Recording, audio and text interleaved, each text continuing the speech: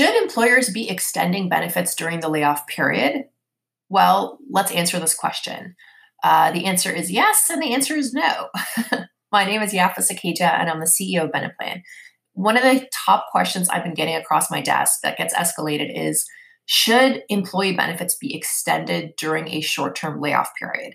So what I want to do is back up, take a 50,000-foot view on the difference between a layoff and a termination, talk about the benefits entitlements from a legal perspective during normal times, and then also during pandemic times.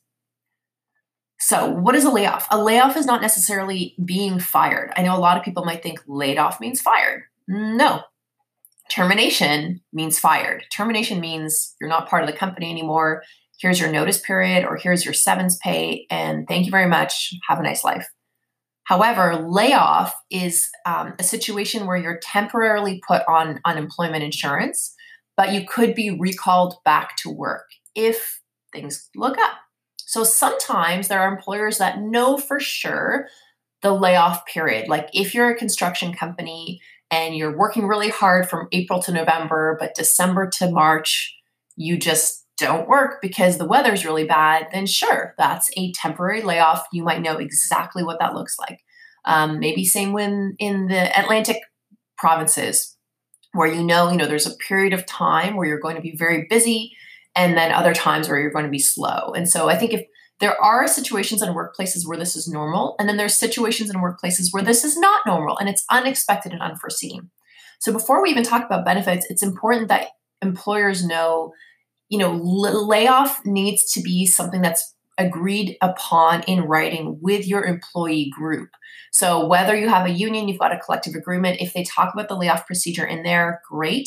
If not, our HR advisor at Beneplan has been helping employers and coaching them through creating and drafting a temporary layoff agreement where your employee needs to sign off that they do agree to this before it happens. If they don't agree to it, you have other consequences. You might need to terminate with pay. But that said, I'll let our HR advisor take that on because they're a lot more well-versed on the HR ins and outs of layoffs. What I can talk about is if there is a layoff, how are benefits treated? And this is really important because we can't just assume, we can't just paint a brush on everybody and say, well, everybody's going to get benefits because we're just not going to tell the insurance company to terminate. That's not the right thing to do. Because people who are on layoff are technically not actively at work. And if you read the contract will say, and please feel free to open up your own carrier's contracts and challenge me if it's not in there, but all insurance companies in Canada for healthcare require that employees for group benefit plans are actively at work. So what does actively at work mean? It does not mean I'm paying premiums. I don't care that you're paying premiums. If you're not actually working, doesn't matter. Like, we'll take your money, but guess what? Claims are not going to get paid. Actively at work means you're coming to work, you're at your workplace on a full-time, regular, permanent, non-seasonal, non-contract basis for the most part. Now, every contract's different. If you've been able to negotiate, well, this group has a specific seasonality or they have a certain number of hours, like, good for you, that's great. But by and large, people who have been terminated or on layoff are not deemed to be covered. So therefore, now here's the thing. It is a catch-22 because the government of Ontario, by law, and I'm sure other provinces have this, similar in legislation, actually require that benefits are extended during certain circumstances. And if not, then that employee is deemed to be terminated. And if they're deemed to be terminated, that employer owes severance pay or in lieu of notice pay on the spot. Therefore, let's back up for a second. If you're in Ontario and you're doing a short-term layoff, so 13 weeks out of a 20-week consecutive period, it's your choice whether you want to actually extend benefits or not. There are employers that don't extend benefits during that time. But if you have a long-term layoff, meaning 35 weeks in any consecutive 52-week period in Ontario, and the employer does not extend benefits during that time, then the employee is deemed to be terminated. And therefore, again, if you're deemed terminated, the employer owes that money. They owe the lieu of notice pay, the severance pay, and any other kind of baked on, accrued but not paid or not taken vacation pay. So that's a significant cash outlay for employers, and they might not specifically be in a position to pay all of their employees or a big chunk of their employees severance pay. Like, you think about how many small businesses are operating with no contracts, no employment agreement, and therefore you're subject to common law notice. Like, you've got people working there for 30 years, might have to pay 30 months of severance. Like, that's going to sink and bankrupt a company. So, okay, let's put that aside for a second. So, backing up, yes, it is an employer's choice whether to extend benefits during a layoff. But my humble personal recommendation is that you do the following. As soon as you know you're going to be laying off employees, you need to email contact your insurance company rep, ask them if you can have benefits extended during layoff and have it pre-approved for that period of time. Ask for all benefits to be extended. Typically, they'll come back, and optimistically, they do absolutely approve these requests all the time. They might come back saying, well, we're going to approve it, but no disability coverage for obvious reasons. They might say, well, we approve it, but no travel insurance coverage. So that's under normal circumstances. Under COVID is completely different because of a pandemic. The law actually changed. So Bill C-13 actually created a job protected leave called quarantine leave, and that's a 16-week leave. And as we know, with job protected leaves in Ontario at least, and in the rest of Canada, you've got benefits that have to be extended during that time, meaning that the employer must continue to pay premiums, the employee must continue to pay their own premiums, and you can think about suspending benefits if the employee refuses to pay. But that said, I'm going to recommend that you don't just suspend benefits if the employee refuses to pay. We can talk about that in a second as to why that's not a good idea. But given that C-13 just came out last week, we've contacted our insurer partners and asked them, well, are you going to be updating your layoff contracts or your layoff provision in your contracts right away? We haven't heard back immediately, but what we have found is that on a case-by-case basis, insurers are being more generous.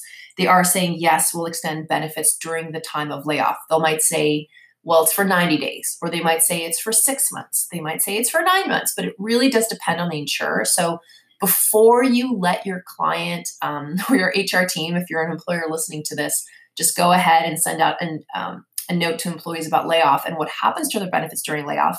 Number one, ask first. Ask your insurer what happens. If you haven't heard back yet and you have to just proceed, you have to input a very broad, vague statement to employees. And the statement should be something like, benefits will continue as per the insurance contract. Please refer to your booklet for more details and information. During this time, the employer will continue to pay their premiums to the insurance company and defer to that contract. During this time, we also ask you, the employee, to pay your premiums, period. And the reason why I say something like that so vague is because we've seen so many employees just put the monkey on their back. When I say put the monkey on their back, take the risk and put their neck out there and say, your benefits will extend during this time. The company will extend your benefits during this time.